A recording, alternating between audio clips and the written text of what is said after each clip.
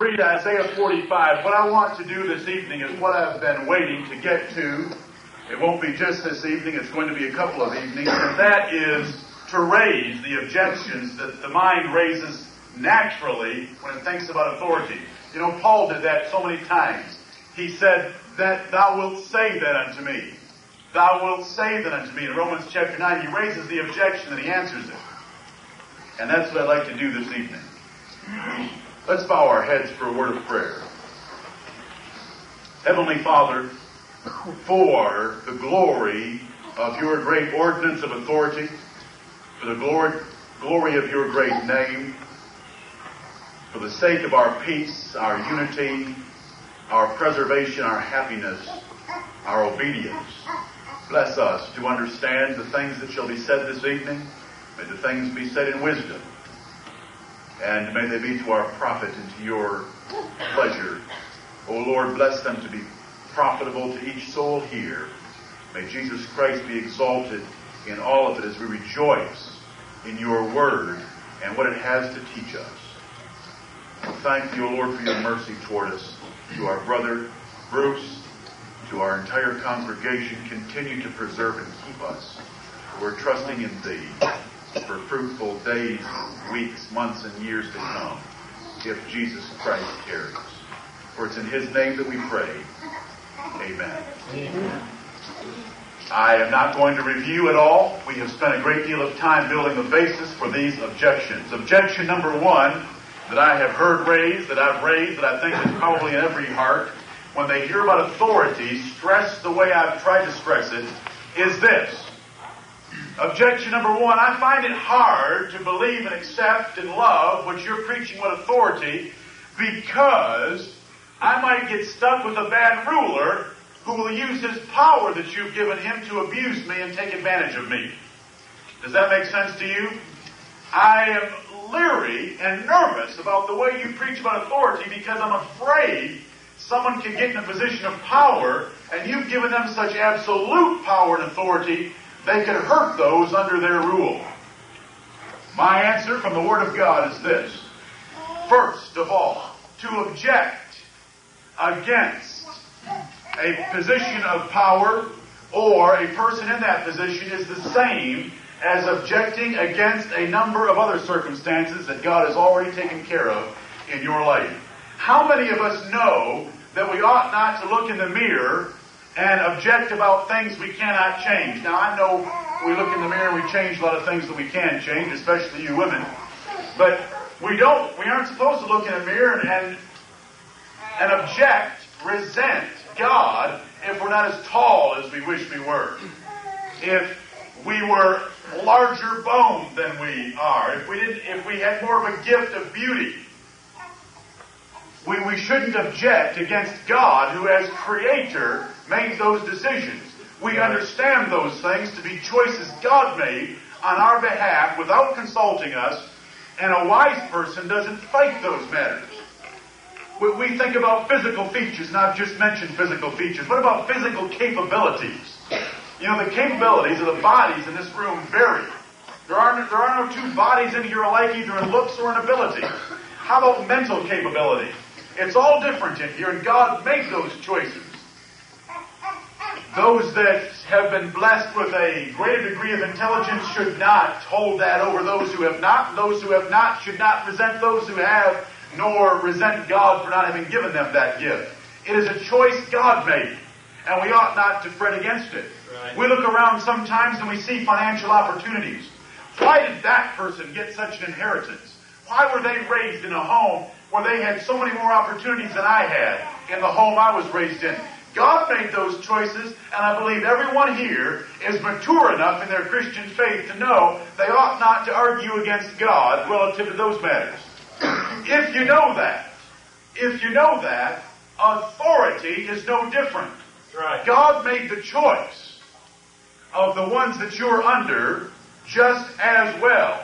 You say, and if you say, well, God just might put me under some man that's going to take advantage of me. Well, God just might deprive you of wisdom so that you're not a very intelligent human being and you end up suffering in this life compared to some man that God blessed with a greater degree of intelligence. The reasoning's the same. You're fretting against God. and you're not trusting God. When we talk about authority, we are trusting the providence of God, maybe, more than any other subject I have ever brought up in this church. It is the providence of God. So that you, who are hurt by family relationships in your past, and you look back and you say, it makes me nervous to hear authority stretched so much because I was taken advantage of by those in authority over me. That was God's providence in your life. And it's not for me to fret against that, to fight against it, or to argue against it. That was God's providence in choosing that for you, for His greater glory, first of all, and for some purpose in your life, second of all. God made those choices. Isaiah 45, verses 9 and 10 gives us this basis for not arguing against those over us. Isaiah 45 and verse 9, woe unto him that striveth with his Maker. Exclamation point. Woe unto him that striveth with his Maker. Let the potsherds strive with the potsherds of the earth. Shall the clay say to him that fashioneth it, what makest thou, or thy work? He hath no hands. We understand from that text that if God wants to make a human being without hands, that human being does not have the right to say to Almighty God, you forgot to make me with hands. Right. God made a choice that someone might come into this world without hands. Right. Shall the clay say to him that fashioneth it? No, and neither should any man say to God, what have you made? You made a mistake with me. God doesn't make mistakes. To our natural reasoning, they may appear not to be in our best interest. But a person that puts their trust in God knows that it was to God's glory. And if a person puts their trust in God and obeys and utilizes what God does to them, that even may appear to be evil, it will be in their best interest. Right. It will be in their best interest. And that's hard to say. That's hard to say. I know some of you have hurt that's far greater than mine from your past. I know some of you, I could name some of you, and you know I know, and I mean what I'm saying to all of you too. If we trust God, we know that it's for His glory, the way He did things, because whatsoever our God did in the heavens, He did because it pleased Him. That's right. right. And whatsoever pleased Him, He did it. And it was for His pleasure, and it's for our profit and our glory and our best interest if we learn to submit to it. Now, if we fight against it, it turns out to be one terrible ordeal. To go through life bitter against God and against fellow men who God blessed more than we. To go through life that way is not pleasant. Verse 10 says, woe unto him that saith unto his father, what begettest thou? Or to the woman, what hast thou brought forth? To complain about the way we've been made, either against God or against our parents, which is the position of authority over us that brings us into this world, is a question that ought not to even be asked. It's a way of reasoning that ought to be fought down in our hearts. It ought not to take place. Rather than fret against being what God has made us, we should be content and make the most of what God has given us. And that applies as well in the rulers He has chosen to put over us. We're born into a nation where we have political rulers. The timing of your birth relative to that man's reign is part of God's providence. I mean, do you think God knew that? Do you think God knew that you were going to be born during the reign of Harry Truman? Or someone later than that? Or someone earlier than that? God knew your birthday. He knew the date of the reign of that particular president, and He put those together in His providence. God chose your ruler.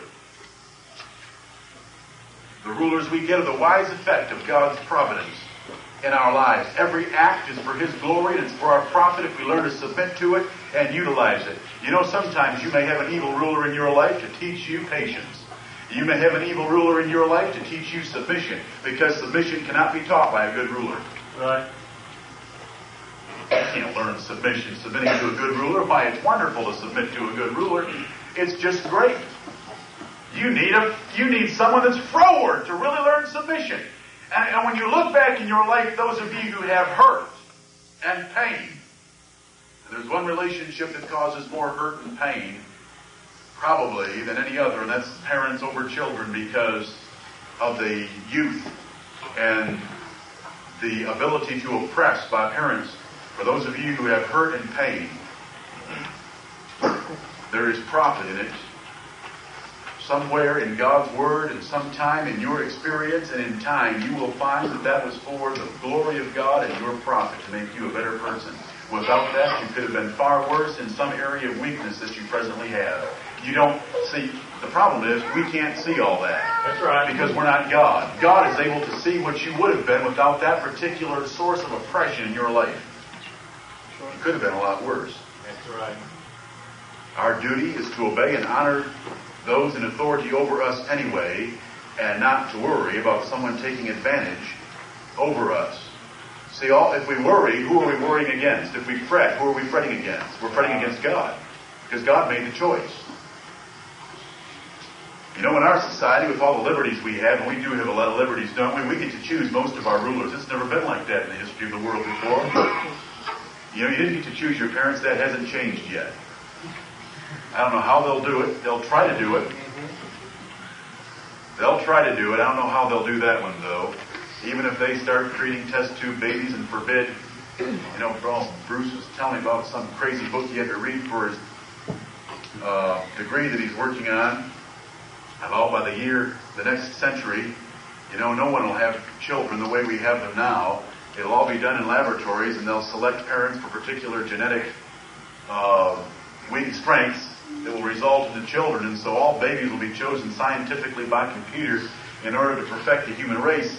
You know, even then, though, if it ever gets anything like that, or even close to that, and you know people have been talking about that for 10 or 20 years, if it gets anything like that, a soul still comes in this universe under subjection to a particular set of doctors, scientists, parents, foster parents, whatever that God chose. Because He's still providentially in control. Sure.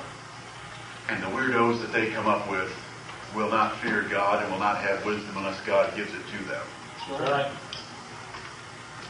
In our society, though, we've got a great deal of liberties. While we enter into voluntary marriages where women get to agree or disagree with those that they're going to marry, they get to choose the man that's their husband.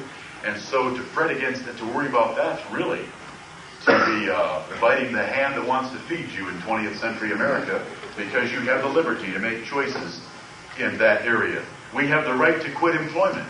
You know, hey, you don't like your job? I've always said you've got one right. Employees have one right in America, and it's the only right they've got, and that's to quit. You don't like the way your boss treats you, go get a new job. Amen. Right. You didn't always have that ability. Your dad may have sold you when you were 8 years old to go be a bond servant for someone. 8 years old, you know. You got your earlobe stuck up against the door and a hole drilled through it. That's what the Bible says, and you were that man's slave. And you didn't have the right to quit.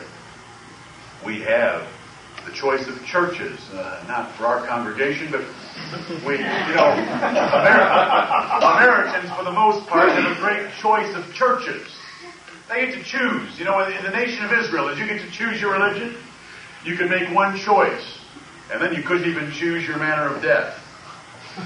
Because that'd be the next choice that would be made for you. There was no choice. We have a great deal of choices. And yet people still complain and worry about authority. They want to fight against authority. The first authority structure we meet with teaches us the most about authority. It's the one God brings us into where we are totally incapable, and that's with our parents. And if you can just stop and think about your relationship to your parents, it settles questions of authority. Did God consult you when He picked your parents? No. Did God consult you?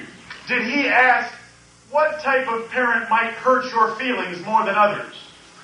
What type of parent might promote your education more than others? What parent liked ball because you were going to like some form of ball or sport?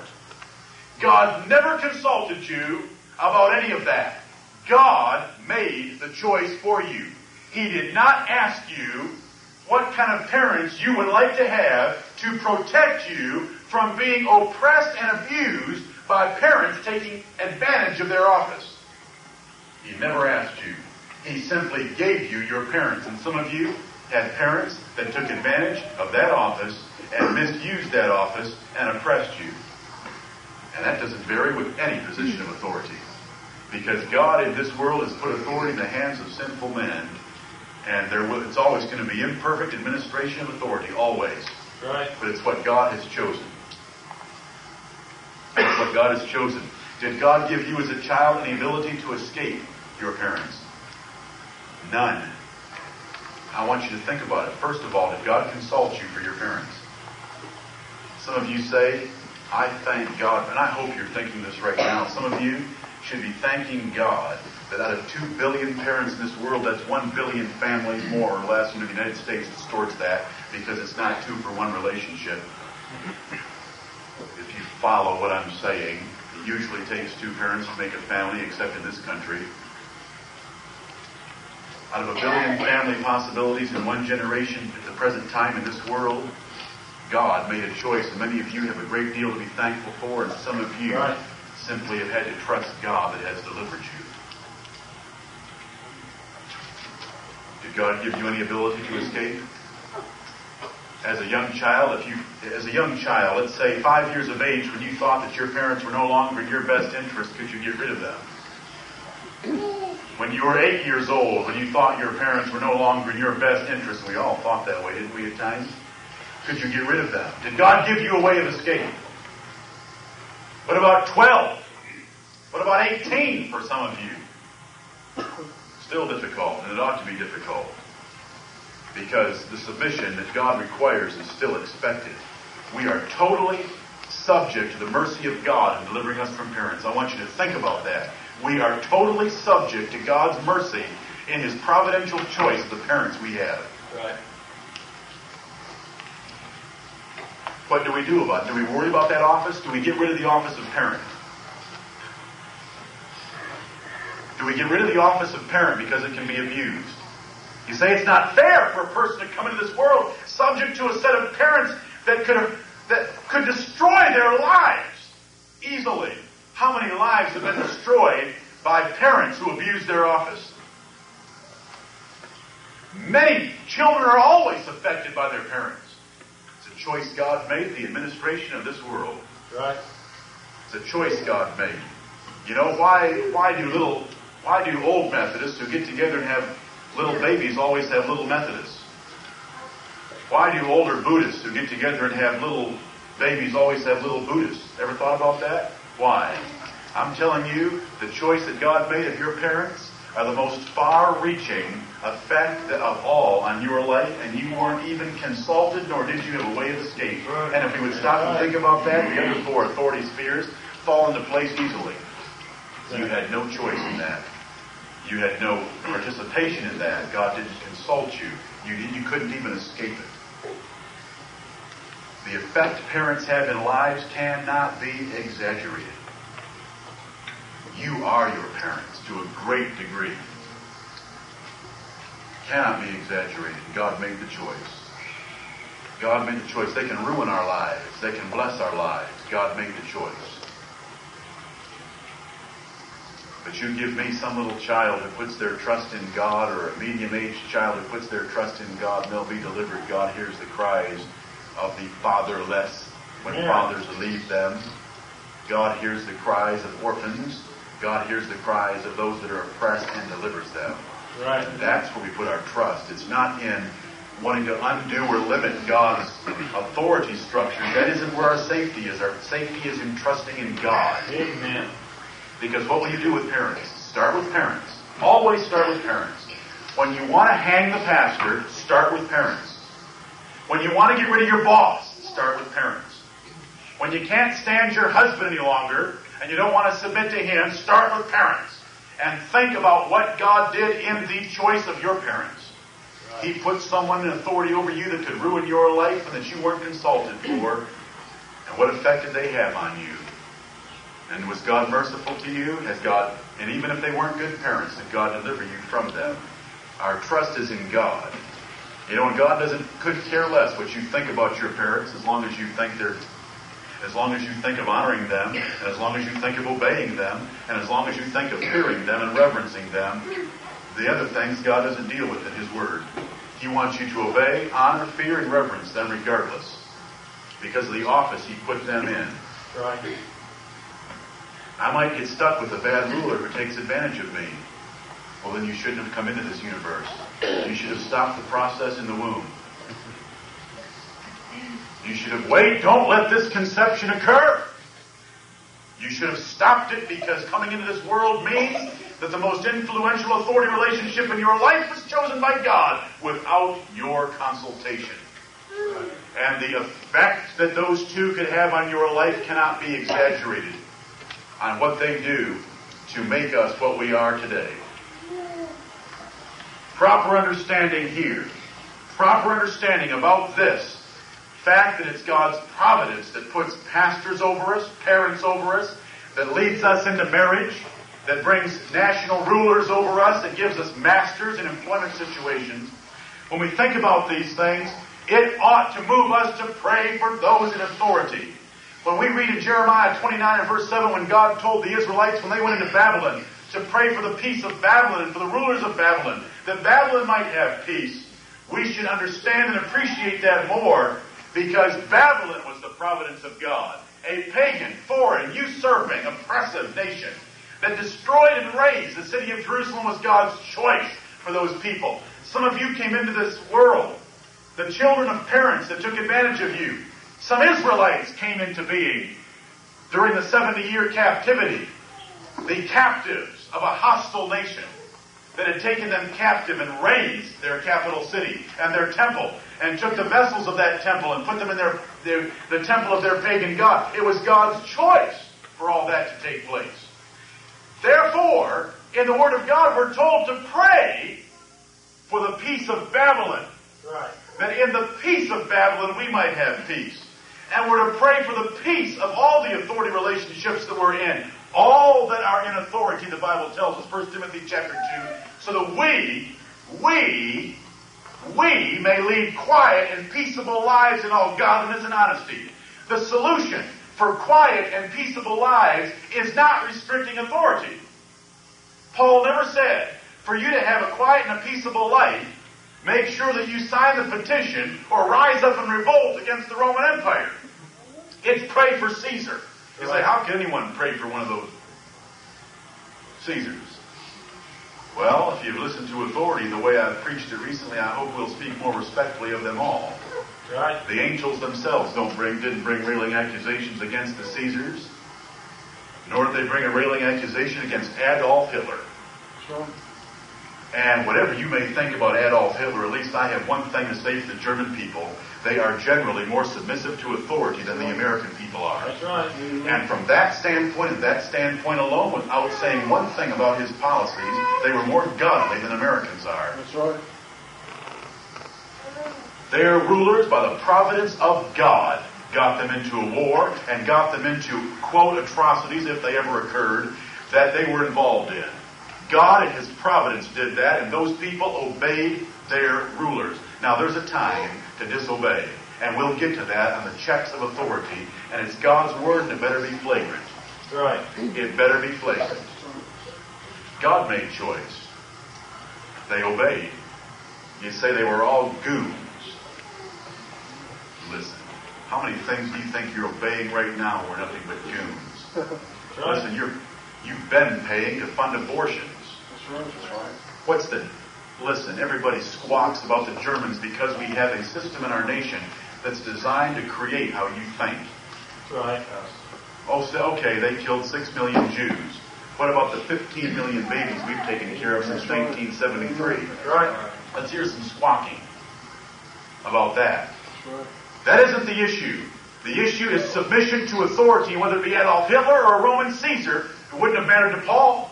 Paul said, submit yourself to every ordinance of man. Well, Peter said that. For the Lord's sake. Paul said, the powers that be are ordained of God. The powers that were at that moment when he made that statement were the Roman Caesars. Whether it be your parents, your masters, your pastors, the national leaders you're under, or the husband that you have to submit to, God in His providence made that choice. You don't protect yourself by restricting their authority. Nowhere in Scripture are we taught to protect ourselves by restricting their authority. Do you all hear me? The protection of God's saints is not in restricting their authority. The protection of God's saints is praying for those in authority. Right. Whether it be Ahasuerus, the king of Persia, did they pray for that king? What did they move that king to do? To let Esther come into his room and give a request. Did he hear the request? Did he honor the request? What happened to all the Jews' enemies? Did they get that blessing by taking the law into their own hands? By trying to restrict authority, or praying for God to move authority? Right. Pray for God to move authority. Paul said pray for the Roman government. We should pray for our government. My point right here is, if it is God's providence that brings us under the rulers that we have, it ought to drive us to consider verses like 1 Timothy chapter 2 more seriously than we have in the past. Look at 1 Timothy chapter 2. I know you know it, but we ought to look at it. Right. We ought to look at it.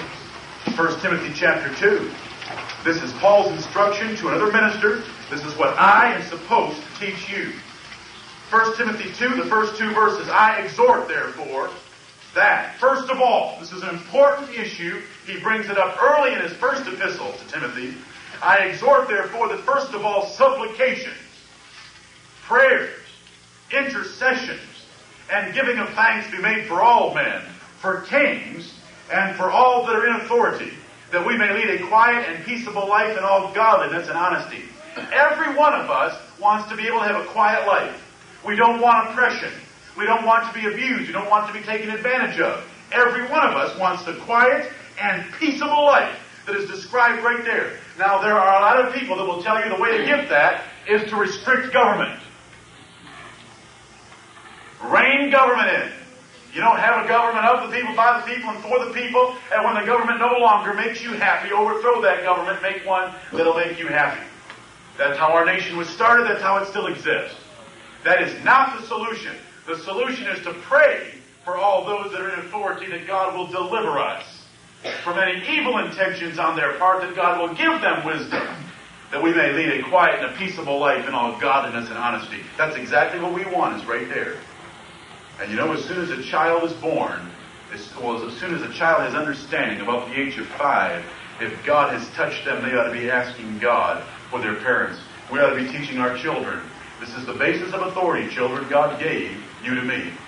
And if you want to pray for me to be a good father, or your mother to be a good mother towards you, then pray for us. The solution for you to have a quiet and peaceable life is not limiting the power of parents. It's praying for God to move us to be the best parents you could have. That's the way the Bible's set up. We pray for our leaders. We don't try to overthrow them. We don't try to restrain, or control them. We submit and we pray for God to intervene in our behalf. And where does God generally move? But through kings. How many kings need I mention in the Old Testament that God moved through to bless nations? I mean, did God raise up a little shepherd boy to become king over Israel and save them from Saul? Did God raise up other good men to take care of that nation? Did God raise up men like Sennacherib to perform his strange work of judgment against Israel? Did God raise up Nebuchadnezzar? Has God raised up President George Bush? Amen. How old is George Bush right now? 60 years of age, 62, something like that? Somewhere. Listen, God's had his hand on him for 62 years. I believe that with all my heart. From the day that boy was conceived in the womb, my God knew that he'd be President of the United States of America. And he's prepared him for that job. And you are not to look and try to pass judgment on him that he's not doing his job like he should. Nor should we be afraid of that position. We should pray for it. That's right. We should pray for it. Submit to it. Pray for kings and for all their authority. When's the last time you prayed for your boss? Let's be realistic. When was the last time you prayed for your boss? Dock supervisors.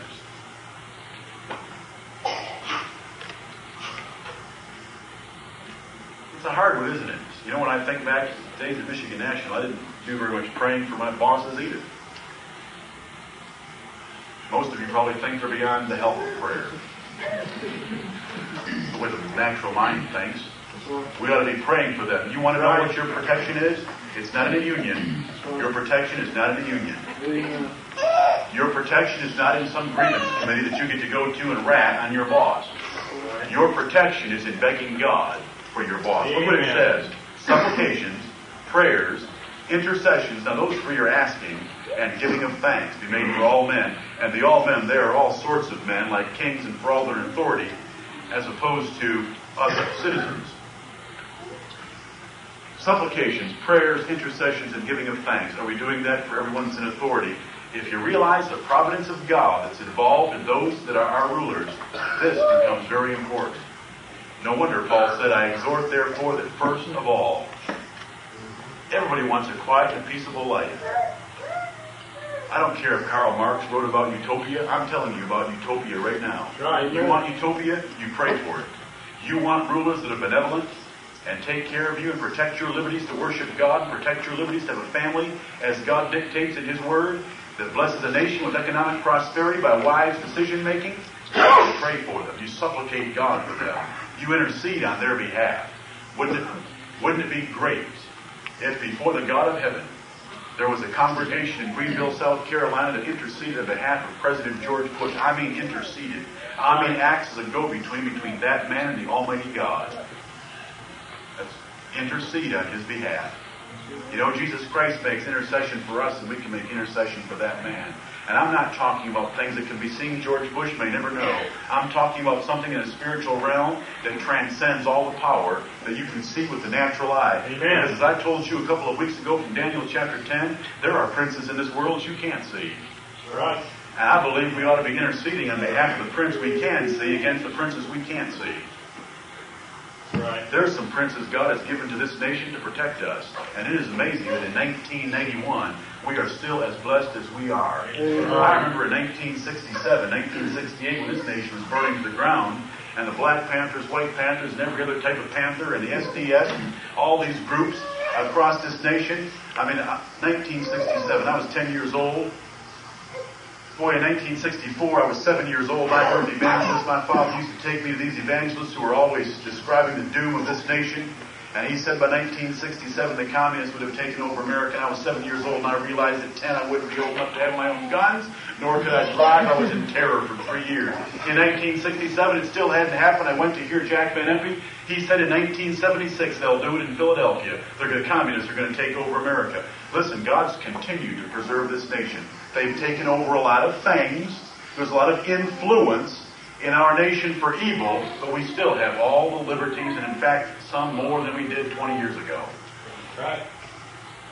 God has been very merciful. There's princes fighting on our behalf, and there's princes fighting against us in the spirit world. We ought to be interceding on behalf of our rulers. And understanding the providence of God ought to drive us to prayer. Now listen, I don't know when you were born. If you were born under President Nixon, President Johnson, President Kennedy, we could have got into World War III with Cuba, with East Germany, with Vietnam. It could have been World War III. Your father could have been killed. Your brothers could have been killed. You could have been drafted. Our nation could have been taken over. All sorts of things. You can't control that. Can you control that? You can control that. That we may lead a quiet and a peaceable life in all godliness and honesty. We do it by prayer. It is not our place to call kings in question, nor is it our place to restrain them by some Magna Carta. It is our place to pray for them. Listen, God could have put a king in office that doesn't need a Magna Carta. Right. He's always done it that way. And He can put a king in office that whether there's a piece of paper called a Magna Carta or not, He's going to call the army and trample right over you. It always comes back to God. Constitution, you think the Constitution's your protection? If you haven't filed your income tax return yet, and I hope you all have, if you haven't filed it yet, as you signed that, the original authors of our Constitution certainly never had anything like that in mind. They walked right over that. We have to trust in God. Pieces of paper will not protect us, but a living God will. Amen. We have to trust in God's providence. If you have difficulty with this objection, if you're still thinking it's not that simple, you're missing something. You've created so much power in these offices of authority from the Bible that they can take advantage of it. I want to remind you to go back to point 2, which was the source of authority. Remember all the time we spent there, how God created the offices. We did not dream up these offices sitting around a fire in a cave. God made them. God made the men for them. God preserved those men. God prepared those men. And God moves the spirits of those men while they're exercising that office. And I want you to go back and look at all the references to prove those points, if you have a problem with it. But one more point, one more reason to answer this objection. It is confidence in the providence of God that brings peace and security. If you want to really be at peace, it's not to hear that the communists are going to take over America, therefore you ought to have some firearms, educate yourself, and have a ton of wheat in the basement that you can grind up for your breakfast cereal when there's nothing on the store shelves. That doesn't create peace. That creates worry and care. And a lot of us came from that background. Now, that doesn't mean to be imprudent.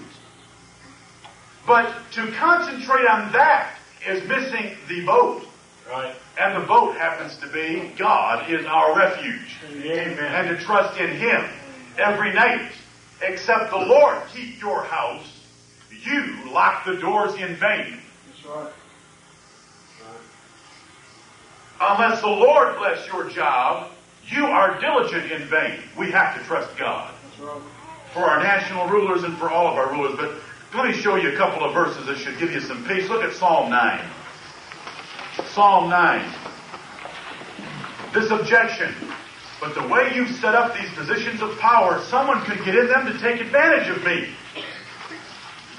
Well, what about your parents? Remember I said start with your parents. God made that choice. Do you know what we trust from the moment of conception forward? God's providence. You get outside of God's providence in every one of those spheres of authority. You are on a sea. You are in a ship at sea with no course nor compass. You have no direction where. You have to disband everything. You have to undo all authority. The first one God introduces us to in our lives, we were not consulted. It was not voluntary. There is no escape. And the damage that can be done is exceeding great. And the blessing that can be given is exceeding great. And I hope there are prayers going up from hearts right now that are thankful for their parents. Amen. That's right.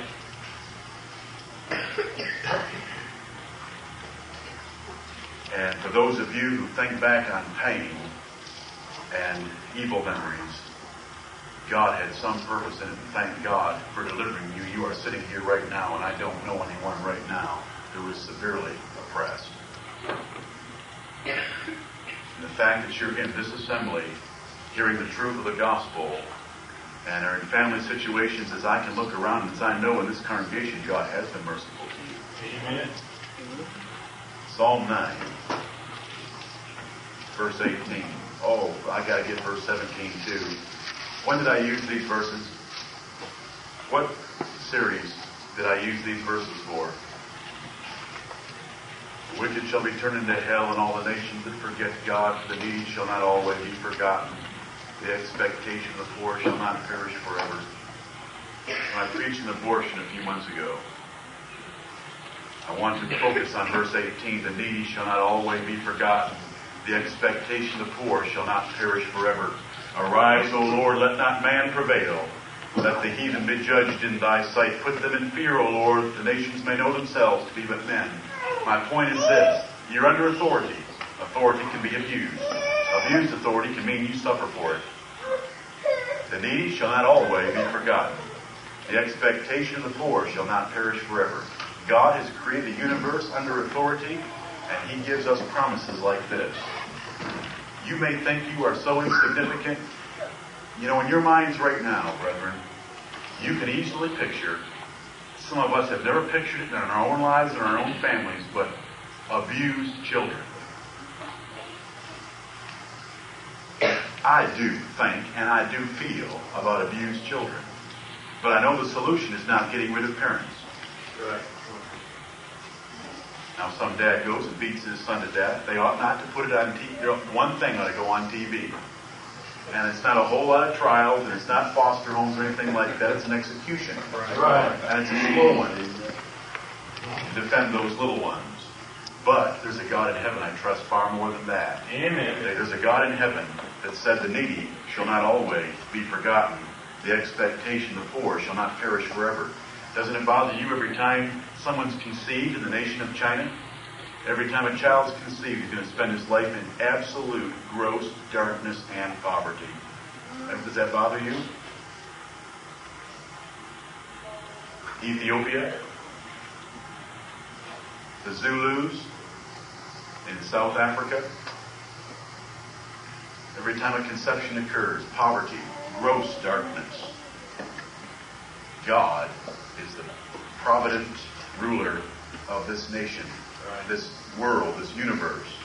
And he says the needy shall not always be forgotten. Those that are oppressed unjustly, the expectation of the poor shall not perish forever. God will deliver them. Look at the 12th Psalm. The 12th.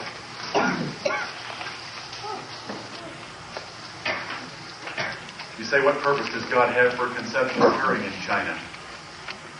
Ask him when you get there. For his glory, I know that. Amen. It's for the ultimate, grand, glorious design of a creator God that has the right to do with clay as he sees fit. Amen. And any thought outside of that, you are lost. Right. Because that is the foundation. Listen, it'll drive you to insanity. It will drive you to insanity if you get moved off the stone I'm trying to lay for your feet. You will start worrying about those if you think at all. The conceptions that occur in nations like that, those poor little helpless children, they never have a chance against Buddhism. That's right. Naturally speaking. But there's a God in heaven. There's a God in heaven that can deliver them. Psalm 12 and verse 5. Listen to our God speak. For the oppression of the poor, for the sighing of the needy, now will I arise, saith the Lord. I will set him in safety from him that puffeth at him. Listen to that verse. For the sighing of the needy. There's needy all over under authority. There are poor that are being oppressed.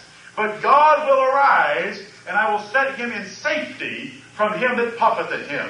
Our duty, our goal, our aim should be to pray for those in authority. And to pray for God to deliver those that are oppressed and poor. He's promised to do it. You know you could be praying according to the will of God. Psalm 72. Psalm 72.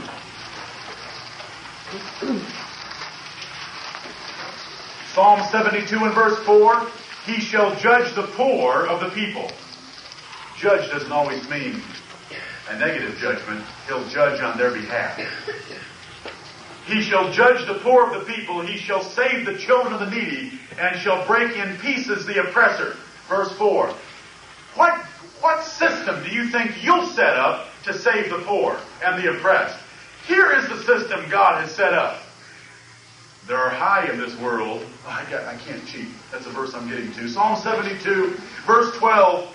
For he shall deliver the needy when he crieth. The poor also, and him that hath no helper. He shall spare the poor and needy, and shall save the souls of the needy. He shall redeem their soul from deceit and violence, and precious shall their blood be in his sight. I don't care whether it's abortions. And you say, well, how can God preserve them? They've already lost their lives. I'm not God, and I'm not going to answer that definitively, but I know one thing my God can do, is there can be a whole lot of souls in heaven that never even heard any sound outside the womb. God is able to do that, and he says that he delivers and saves the souls of the needy, and precious shall their blood be in his sight. Don't you think that you're the world's Savior? You know, as Americans, we tend to think that we ought to be the champions to save mankind. What's this new world order? You know, you've heard, let's make the world a safer place for democracy. You know, they've had that since World War I with the League of Nations, and then the United Nations after World War II. Why, America is going to save the world. The salvation of the world is through God and praying to him, not the United Nations, the United States or the United Nations thinking it's a Savior. Precious shall their blood be in his sight. There's one that takes care of them.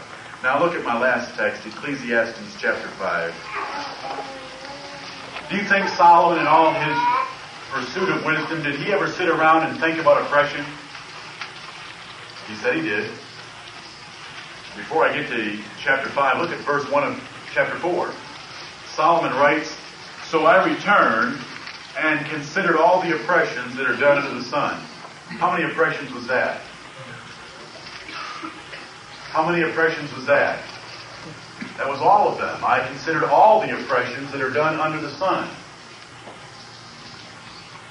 Now what did he write about them? 5 and verse 8. You should love this text. This is the answer to this objection in one verse. The way you set up the offices of authority, if evil men get into them, they can abuse that office and take advantage of those under their rule. The answer? If thou seest the oppression of the poor, and violent perverting of judgment and justice in a province, marvel not at the matter. For he that is higher than the highest regardeth, and there be higher than they. That is the answer. You want to go to bed at night and rest? It's Ecclesiastes 5. You are not higher than they. What are you going to do about it? What are you going to do about it? You pray.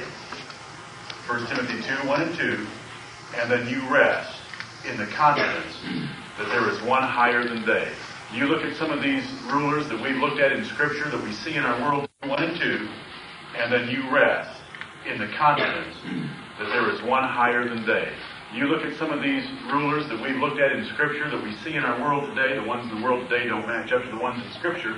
As far as the authority they had, you think about Nebuchadnezzar, simply say, I'll pull down the beams of your house and set up a gallows, hang you on it, and turn your house into a dunghill. That was the little note you got from the king. And instead of congratulations on the birth of your child. We do live in a different setup than they had under Nebuchadnezzar. But if you saw oppression in a province, and you saw the poor being oppressed, and you saw violent perverting of judgment and justice, marvel not at the matter. For there's someone higher than they, and they'll be accountable to him. Everyone in authority is also under authority, and God Almighty put them in that office, and he can take them out of that office, and he can deal with them severely while they're in that office. He can take a king and put him on his hands and knees. Right. Until he's put in a leash wandering around in his yard for 7 years, barking, eating grass, his hair growing out like feathers, and his nails like claws. The greatest, most glorious king the world's ever seen. There's one higher. And when he came to his senses, guess what lesson he learned? There was one higher than he. Right. And now I love Daniel 4. If you don't get tears in your eyes when you read Daniel 4, you've got a problem in your heart. Daniel 4 is not Daniel's words about Nebuchadnezzar, it's Nebuchadnezzar's words to all of his provinces about Nebuchadnezzar. He wanted to tell them what the Most High God hath wrought toward me. And it wasn't a pleasant story, but the end sure is. Now I honor and extol and praise him whose ways are right and just. Right. And those who walk in pride he is able to abase. He is indeed. Ecclesiastes 5:8 is your answer. The only other alternative you have is to try to restrict and restrain authority. And God nowhere in his word has called you to that. We're to pray for it, and we're to submit to it, and we're to trust in God who is our refuge. And God hears the cries of the poor and needy and delivers them. And how many times has he done that? Let's talk about the American Revolution for just a second. Some of you have just been appalled that I said I might have been a royalist. You might have been a royalist too, so don't get too appalled. You don't know. Let's just go back for a moment. Let's forget. Besides, were there any of our ancestors in the faith in England, in Wales, in Scotland, in Ireland, in France, in Germany, who begged God for deliverance from oppressive governments who would not let them practice religious liberty?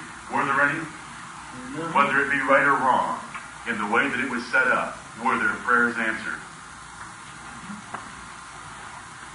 Were their prayers answered? Was there a nation that allowed the free preaching of the gospel? Indeed. Did the effect of that nation change the course of those nations? Indeed. The Lord hears the cries of the poor and needy. And listen, some of you in here might be under bosses. Some of you wives might think you're under tyrannical husbands. Hope to God you're not. You shouldn't be. Their place to trust is in God. Not in restricting his authority. Not in you correcting him. That isn't your safety. Your safety is in begging God for all that are in authority, including husbands, masters, pastors, and our national leaders. Objection number 2. My master is obnoxious. You just don't know what it's like to work for the man I work for, and I cannot submit to him any longer. The word cannot is a cop-out. What they're saying is, I will not. But my master is so bad, you don't understand it. I can't submit to him any longer. It may be a parent, it may be a husband, it may be a pastor, it may be a master. Peter has answered this very plainly, and I've been over this so many times, there ought not to be much trouble here, but it still comes up. Look at 1 Peter chapter 2. I have heard, but you don't understand. You haven't seen my master. There's one race that always says this. You don't understand because you're white. You don't understand because you're white. You've never been called nigger in the workplace. I've been called a whole lot of other things, and some of them worse than that. 1 Peter chapter 2. There's a great section here on authority. Verses 13 all the way through verse 7 of chapter 3. I only want to read 3 verses, beginning in verse 18. Servants, be subject to your masters with all fear. And here comes the objection. The objection will say, but I've got a bad master, therefore I don't want to be in subjection to him with all fear. So Peter answers the objection. Not only to the good and gentle, but also to the froward. For this is thankworthy. This is what God commends. If a man for conscience toward God endure grief, suffering wrongfully, God expects authority to lead us to suffering. You follow that? What I'm teaching you isn't total salvation from suffering. It's how to cope with suffering. And you cope with suffering by having a conscience toward God. God said that that man is my master and I'm to be in subjection to him with all fear. That's how I'll cope with it. That's what God teaches. He doesn't teach us how to avoid all suffering. He teaches us how to cope with it and how to handle it and how to endure it by conscience toward God. God said it. God created the office. God created that man. I believe God was in charge of that man's conception as much as he was mine. I believe in the timing of events in this world, God was in control of bringing that man to be my master as much as me being his servant. God knew I would be in this situation. He had some purpose in it, therefore I'm going to submit and be in subjection with all fear, even though he is a froward master. Right. This is thankworthy if a man's able to do that. Verse 20, for what glory is it? If when he be buffeted for your faults, ye shall take it patiently. Do you think you're a real good worker when you've done something wrong and get chewed up with a boss, you take it well?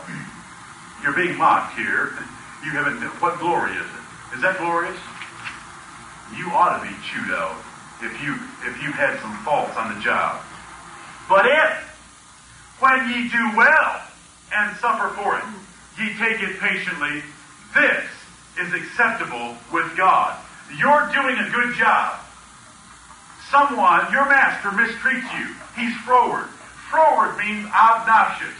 It means rude. It means perverse. It means crazy. It means not rational. That's what the word froward means. The froward man isn't a reasonable man. He's an irrational man, an obnoxious man.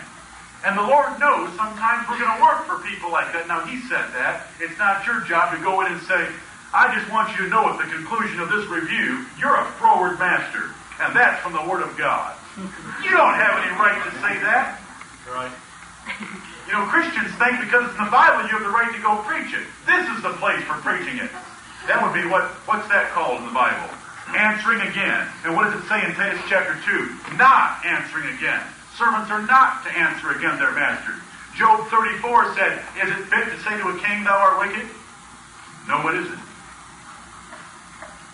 It's the right to say to princes, you're evil. You're wicked. No, it isn't. God said it here. God knows you're going to have froward masters. Listen, every husband in here has been froward at times.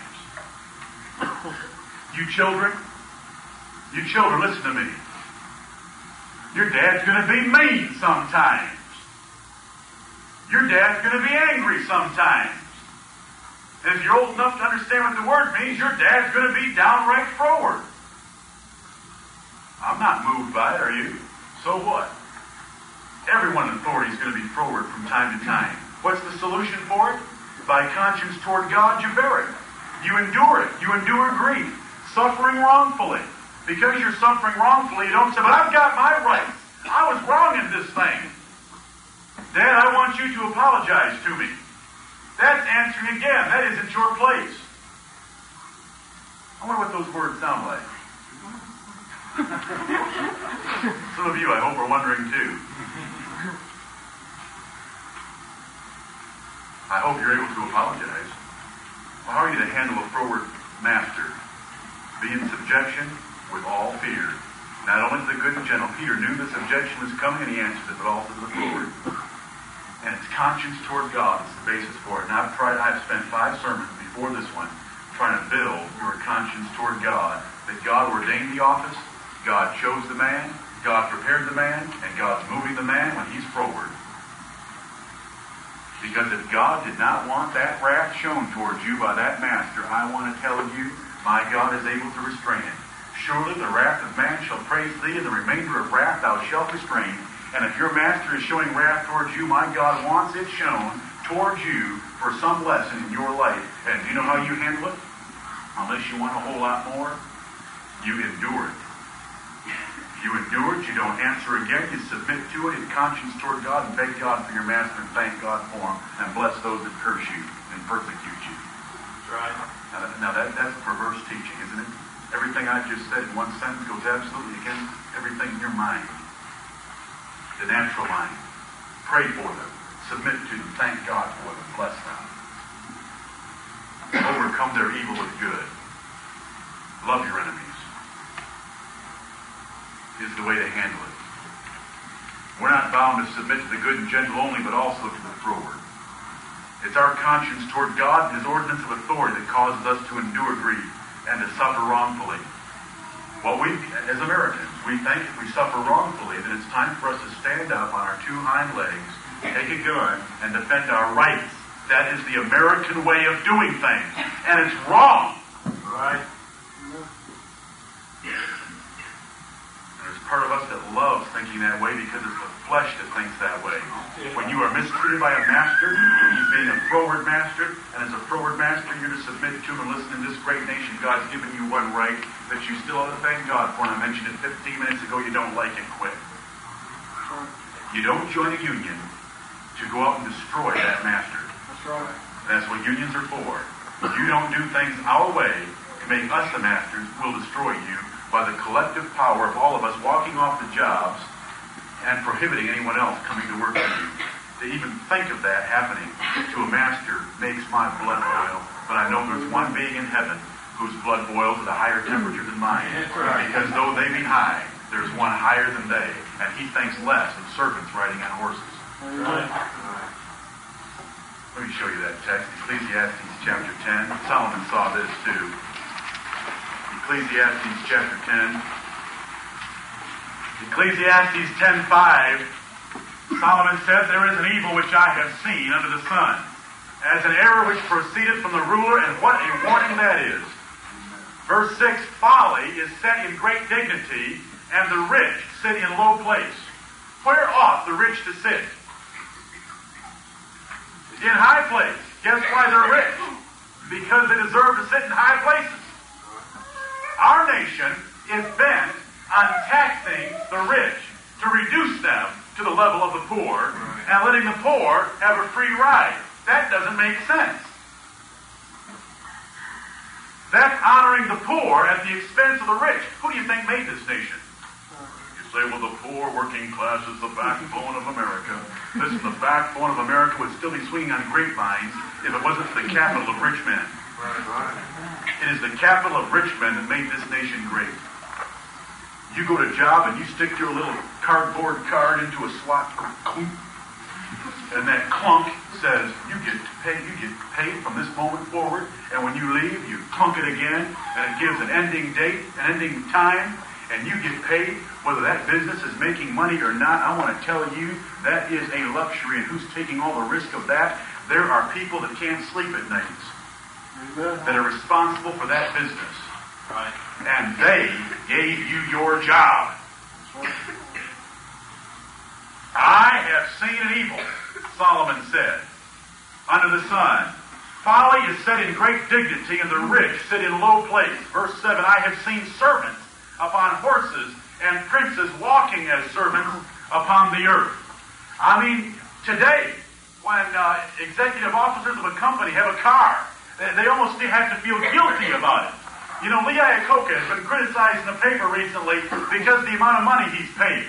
He's been paid. You know, last year Chrysler Corporation didn't make very much money, but Lee Iacocca, I can't remember the amount of money he made, but it was several million. And he's been criticized in the paper, and people have been made to feel like he's taking advantage of Chrysler, and it's not fair. I want to tell you something. If it wasn't for Lee Iacocca, there wouldn't be a man to complain. They had a Chrysler uniform on, because if it wasn't for Lee Iacocca, there wouldn't be a Chrysler Corporation. Right. He deserves to get whatever he gets.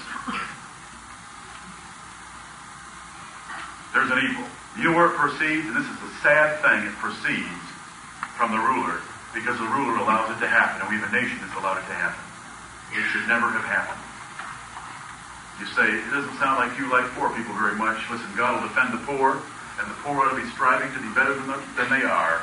And God will take care of them and bless them, and this is the way God made it.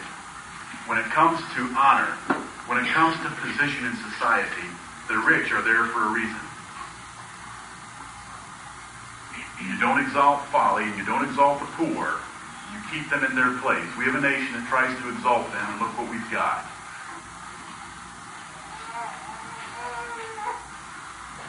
You have a froward master, what do you do about it?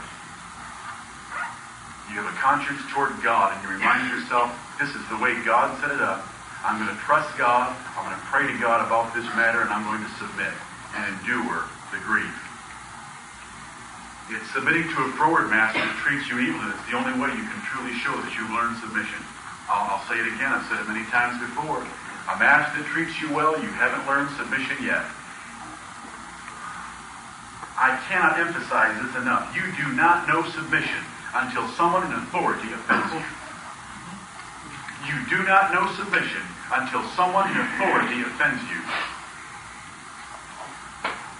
You do not know submission. You do not know what it means to rein in the human spirit and submit and endure and keep the mouth shut and not fight back and not speak back until someone offends you.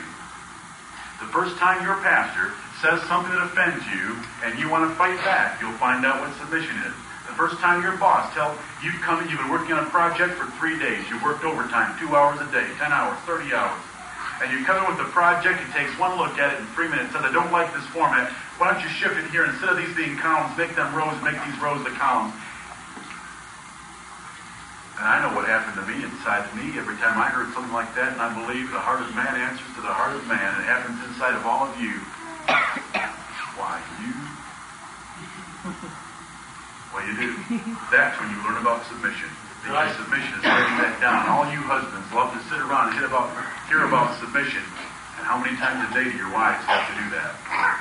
You tell them to do something they don't want to do. That's where they learn submission. And it's hard to do that. And you know it when you're told in a job that you've done something poorly, or that they want it done differently, or you're told to go do something that you dislike and that someone else in the office or the plant should have been chosen to do it. You learn submission. This is thankworthy. A man for conscience toward God endure grief, suffering wrongfully. That is something that God can thank. That is glory. You want to be glorious? You want to be glorious? It's not submitting when your pastor is wonderful. It's not submitting when your husband's wonderful. It's not submitting to the perfect boss. Oh, my boss is such a great guy. He's my friend, too. Listen, you haven't learned submission yet. Submission is when you have to rein in a spirit that is welling up in anger and rebellion because that master has offended you. Or your parents have offended you. That's when you learn submission. That's right. Or your husband's offended you. That's when you learn submission. You don't learn it when they're being peachy. What glory is it? It is glory if you can submit when they're being froward. My master is obnoxious and I just can't submit to him any longer. You know the complaining servant that says those words? If he were ever made master, his lot as a servant would be worse. If the complaining servant who says, my master is so obnoxious I can't work for him any longer, if the roles reversed, it'd be worse. If what I just said is not true, then everything about God's ordinance of authority falls to the ground. Because God has in positions of authority better men than those under the authority. Amen. If that is not true, then the God of this universe is the most crazy mix-up being that's ever created the world. You put a servant in charge and things will be worse. You know what a servant sees? If the spectrum of managing a department is this big, a servant sees that much of it. When people in a church complain about their pastor about this much, there's that big of a picture. When a wife complains about what the choices her husband's making, usually she's complaining about something like this when there's this to look at. It is the broad perspective of someone in a position of authority. He put a servant up there to be worse. By the very nature of the fact that God has chosen men to be leaders and rulers over us, and there are superiors not only by office but by ability. And that is a natural selection process also that confirms that. Not always. Sometimes God raises up basemen as a form of judgment. Sometimes God takes away rulers. You heard me teach that too. But in general, you put the servant up there to be worse. So instead of complaining, we ought to submit and endure the grief, do it thankfully, do it prayerfully, and trust God to deliver us. I'll quickly cover one more objection. Someone says, I'm under a ruler that doesn't live the way I think he should. I'm under a ruler that doesn't live the way that I think he should. And if he'd do a better job at ruling, this is the way it's put sometimes, if he'd do a better job of ruling, I'd do a better job of submitting. If my husband would love me more, I'd submit better. If my parents would spend more time with me, I'd obey them more and honor them more. If my government wouldn't tax me, I'd pray for them too. Look at Matthew 23. Look at Matthew 23 quickly and I'll finish. But here's an objection that's raised. This objection is, if the one in authority would do a better job, I'd do a better job under their authority. You know, wives will sometimes defend their insubmission to me, to others, to themselves, to God, by saying if my husband was more loving, I'd submit more. If my husband cherished me more, I'd be more submissive. And I'd reverence my husband if he cherished me.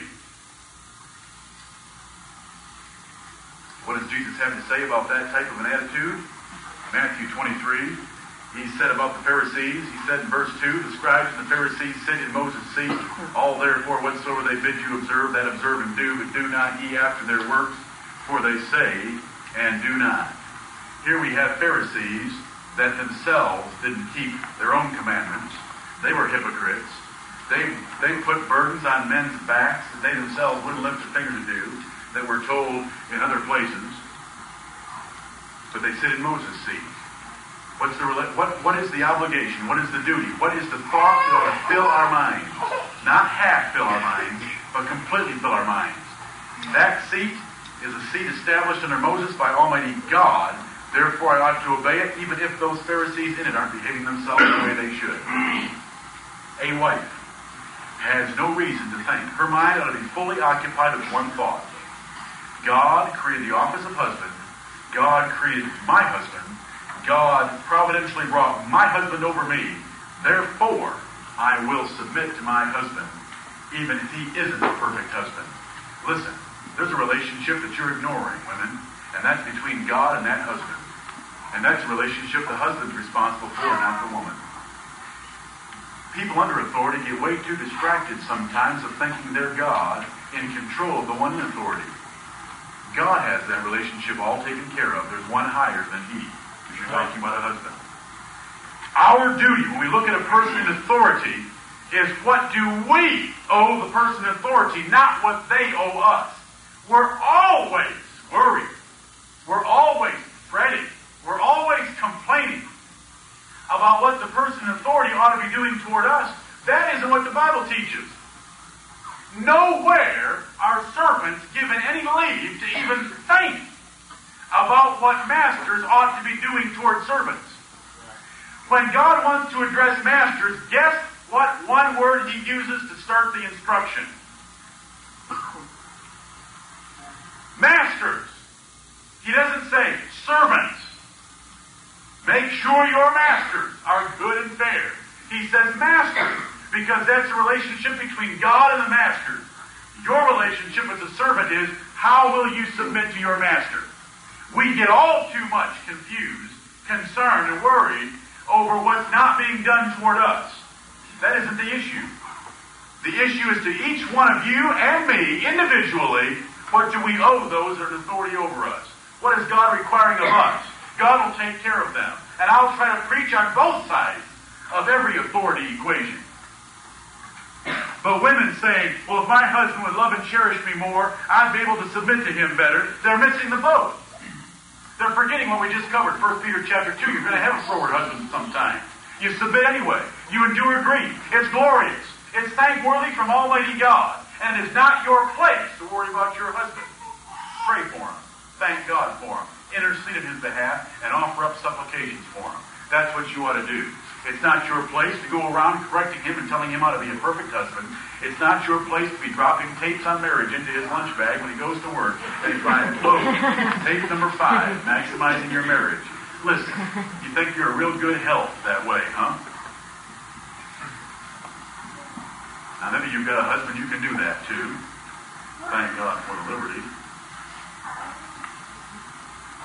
And trust your pastor and trust God and trust your prayers to save you from an oppressive husband. Because your husband doesn't love you doesn't mean you shouldn't submit to him. God doesn't even bring that into the equation. Wives, submit to your husbands in everything. Every one of us fathers know that at times we've used our authority over our children. Every one of us know that.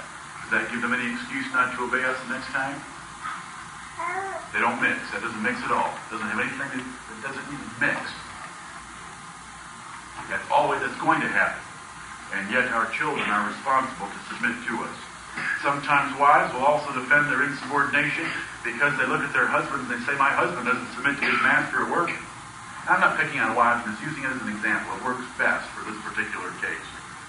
Sometimes wives complain, my husband doesn't love me enough. If he loved me more, I'd be more submissive.